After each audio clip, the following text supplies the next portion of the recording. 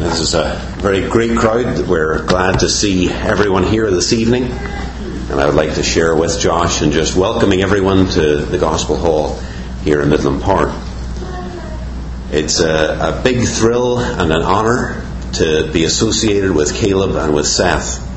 If I was being honest, I would have to say that I still remember them just as little guys. Just little kids that were maybe fighting over super soakers running around a swimming pool. But they've grown up into young men and they have asked for baptism.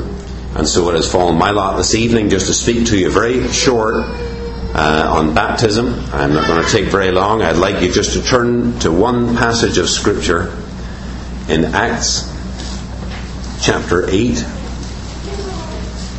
Acts chapter 8.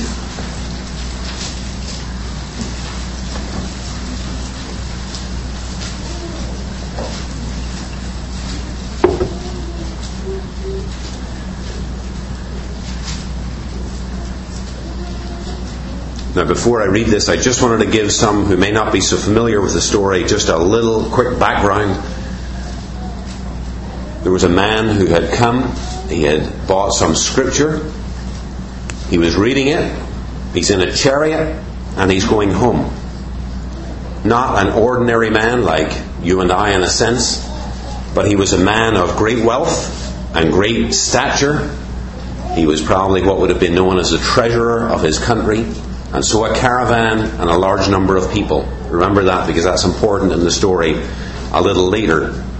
And as he travels through the desert, and as he's reading this passage from Scripture, Philip draws beside him. Now, Philip was an apostle. So let's just read a little bit here from verse number 34 of Acts 8.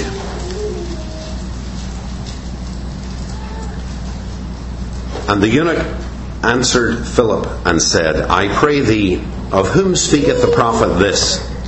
Of himself or of some other man? Then Philip opened his mouth and preached at the same Scripture, and began at the same Scripture and preached unto him Jesus. And as they went on their way, they came unto a certain water, and the eunuch said, See, here is water. What doth hinder me to be baptized? You can almost hear the surprise in Philip as he turns and he looks at the eunuch. And Philip said, If thou believest with all thine heart, thou mayest.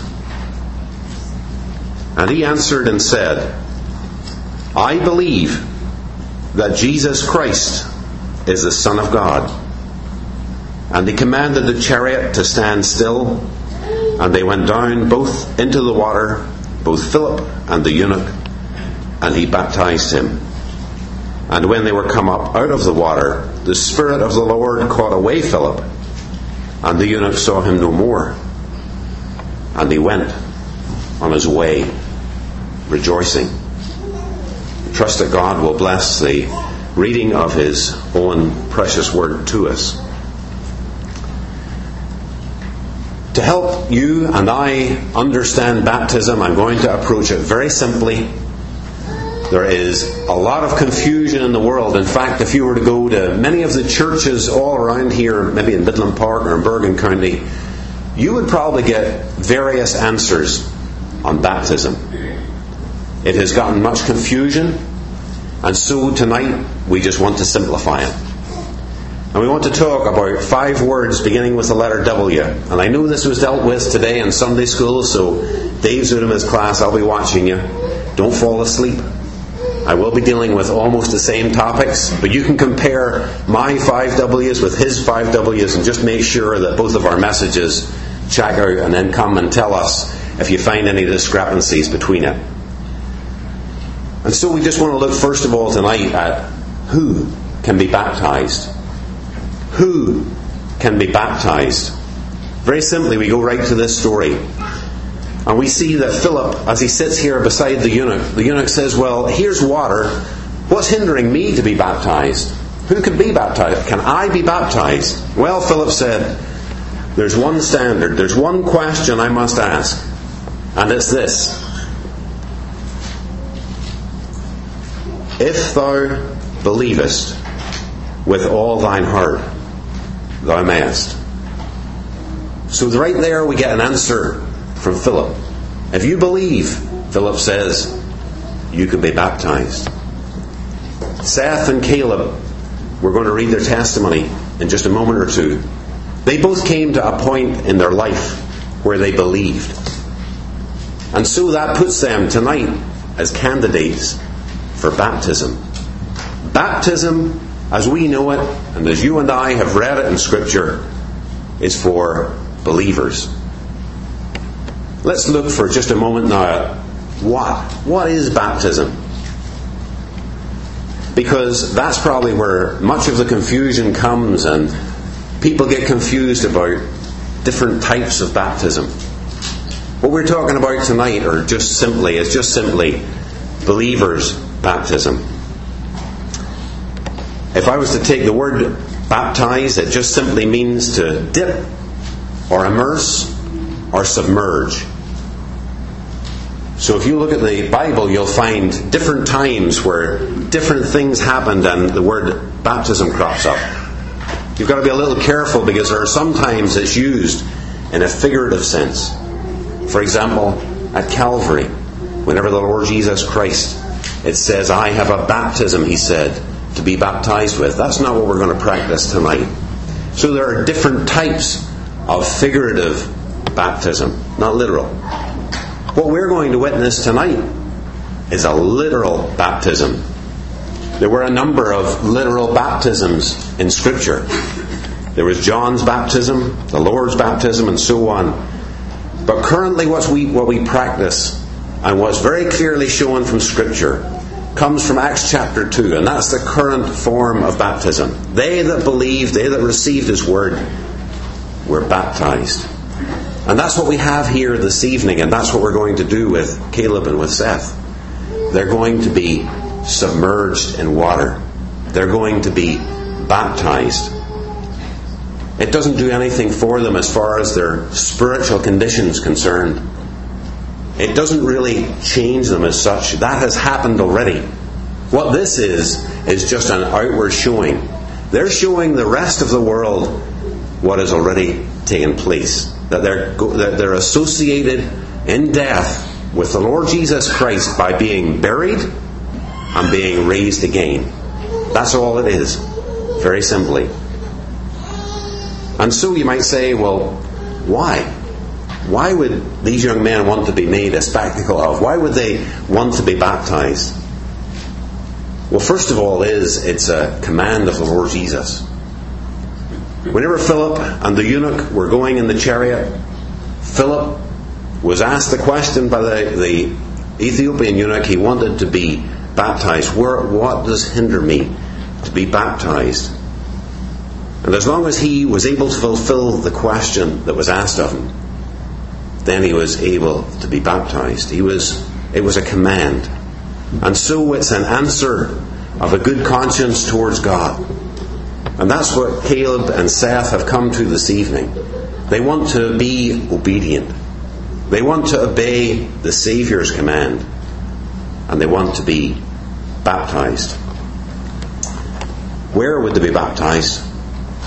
Really, it doesn't matter. It doesn't have to happen here in a gospel hall. For convenience, David said already, that's where we have it. But here we see the Ethiopian eunuch and Philip as they travel through the desert, and there was water, they were able to be baptized. So there's nothing necessarily special about the water, nothing special about the building or the place exactly where it happens. It's just a public place where people can come together and they can witness and they can see a baptism. The reason I mentioned the group that was with Philip and the Ethiopian eunuch and the large caravan they would have had, and probably the number of servants and those who would have been associated with them, they were there so they could witness and so they could see this Ethiopian eunuch who had trusted the Saviour, who had said, I believe, going down into the waters of baptism, and they were witnesses of his baptism that night. And that's your and I role this evening. That's what we're here to do, is to witness two young men who have put their faith, who have put their trust in the Lord Jesus, going down into the waters of baptism, publicly associating themselves with the Lord Jesus and showing the rest of the world that they have died with Christ. What a wonderful representation to everyone this evening. And just to go to the gospel, even as Josh was mentioning as well, that it's such a testimony tonight to those who are not yet saved, that they would be able to see that there's one who has died for their sins, that there's one who has gone and has tasted death for every man. That's the where. And then we would say when. When can it be done? Well, there's no hindrance as to when it's going to be done. It's going to be done right now. So the great moment has arrived. There's nothing to hinder these two young men from being baptized. They have proclaimed their faith, and just while we are on that subject, while they go and change and prepare, what I've been asked to do is just to read their testimonies, and just so that we all can understand a little bit of how they have come to this point in their life, how they came to know the Lord Jesus Christ as their Saviour, and now they take that important step in obeying the Lord in baptism. I'm going to read Caleb's testimony first. Caleb writes, "I'm here to tell you my testimony on how I was reached and saved by the grace of God. I was born and raised in a Christian family, and throughout my childhood I was brought up going to Sunday school and gospel meetings regularly. Being brought up in a Christian family made me think everything would work out for me. If I kept going to church with my family and listened, I would be fine. At a young age, I remember I used to lie to people that asked if I was saved. After experiencing many talks with my Uncle Murray, I decided it would be much easier to lie and say I was saved so people wouldn't have to preach to me. I guess you can say I was a troublemaker in the family. I was in the popular group at school, and all I cared about was sports at the time. I was the one who disobeyed my parents the most. Everything kept piling up, and so were my sins. But what most people didn't know that I kept to myself was that I was terrified of hell. The word eternity really bothered me too, and I understood that if I wasn't saved, the two things I hated the most would happen to me. I would be in hell for eternity. One thing I disliked more than being questioned if I was saved or not was having to go to conference. I never got why people enjoyed them. They were too long for me, and it was almost like a complete waste of a Saturday. A couple of years ago, I went to Akron, Ohio for a conference. This one was a little different. I saw a girl there that I liked, and I was distracted from the meeting, which I thought was great. The whole Saturday, I didn't pay attention. I couldn't tell you one preacher that spoke. But she left on Sunday afternoon right before gospel meeting, so I decided I'd pay attention since it was the last meeting and I was leaving afterwards. I would like to open to John chapter 4 and verse 13. In that gospel meeting I realized something. The woman at the well just had to put her faith in Christ and drink of His water so she would never thirst again.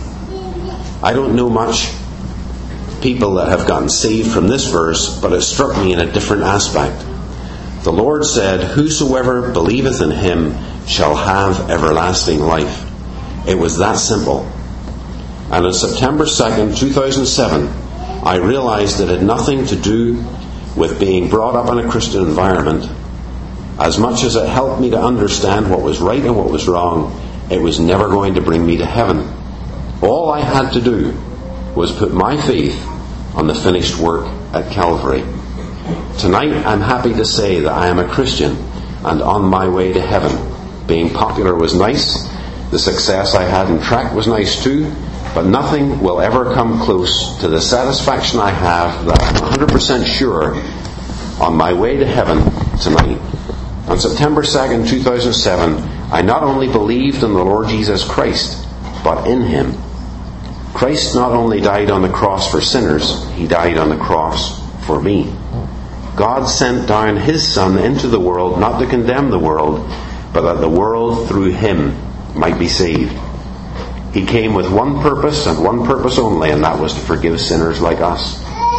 All he wants in return is for you to believe. One saying I like and will leave you here with tonight is to stop doing, because it has already been done. And now I'll just read to you Seth's testimony. I grew up living in a Christian home and environment. From kindergarten to third grade, I attended a Christian day aftercare in Waldwick, New Jersey. During gospel meetings, I would sleep on end, and nothing really hit me until I started thinking about hell and the lake of fire. The idea I had of salvation as a child was just to get away from eternity in hell. After I had seriously taken in the fact that I was going to die and was either going to heaven or hell, I took the gospel more seriously. Once I had reached age 11 and had kept on pushing salvation further and further away, I decided it had gone too far. I would think of cool places to be saved, so that when I told people, I would sound unique in a way.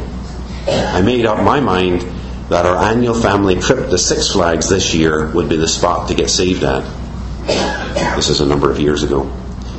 No need for a verse, just a really big roller coaster, and I would be saved and tell everyone how cool I was. I had heard many stories of how people had gotten saved, and to me it was boring, so I just wanted to be different. So that year, with my Uncle Dirk, Cousin Ari, and my brothers and I, went to Six Flags, and each ride I completely forgot that I wanted to be saved. And at the end of the day, I was so angry that I had to wait a whole other year until I went back. So when that dream faded, I started to mature a little and found out that all I had to do was believe in the Lord Jesus and I would be saved. The word believe was the only problem, because I would try to get saved. My problem was that I was trying too hard. At the time, I would lie in bed and get temporarily saved each night so that I could go to sleep without having to worry about waking up in eternity. Clearly, this was not the way I was going to get to heaven, and I really needed to get down to things and make an important decision. My friends were dragging me away from God and my want to be saved. In November 2008, I had been reading other verses and packing my brain with John 3:16 and others until I couldn't do any more and convinced myself I was saved. From that day forward, whoever asked me about my salvation, I would say November 28th, and I was living a lie. I am ashamed because people I know today still don't know that I lied to them in telling them, because I just knew that's what they wanted to hear. This past summer of 2011 was when the habitual lying came to a stop, and I had to grab a hold of myself and really figure things out. I had been in Canada for a portion of the summer with Josh Valvano, and I was helping him with children's meetings, and the last week was the Seed Sowers in Sarnia, Ontario. Every night we sat around the campfire and everyone told their testimonies. I had recently turned 15, and yet I didn't think anyone in my family knew that I wasn't saved. That night I sat awake in my tent while my friends at the Seed Sowers were talking about each other's testimonies and how it was so easy to be saved. But I was not joining in on the conversation. I hadn't done enough to gain salvation, but that was it. I hadn't done anything because I can't. I used that word believe as faith. Faith in the Saviour who gave his life for me. And it wasn't what I did that made me saved, because what I did was worthless to God. It was what he did there on the cross that makes me fit for heaven. Because he died, I can live, and I only have salvation because he died, not because I said the right prayer or cried enough that night. My mind went to Ephesians 2 verse 8. For by grace are ye saved through faith. It was not of words I said, or of crying or prayers, because nothing that you can do will ever take you to heaven. And that's what I realized, and this is what made me born again. I don't go back to the day I was saved to check that everything was done perfectly. because I know that everything was perfectly done through Christ on the cross, and that I am ready for heaven. Don't invest in worldly things to take you to heaven, but end the hard thoughts and distractions and anything you've ever done to reach God's forgiveness. Receive the life that He offers openly tonight, and don't push it off like I did, because you don't know how much time is left. Make the right decision and choose faith, not your own works, but Christ's own work at the cross. For by grace are ye saved through faith, and that not of yourselves, it is the gift of God, not of works, lest any man should boast.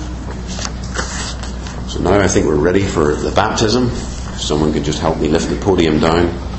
Thank you very much all for your patience.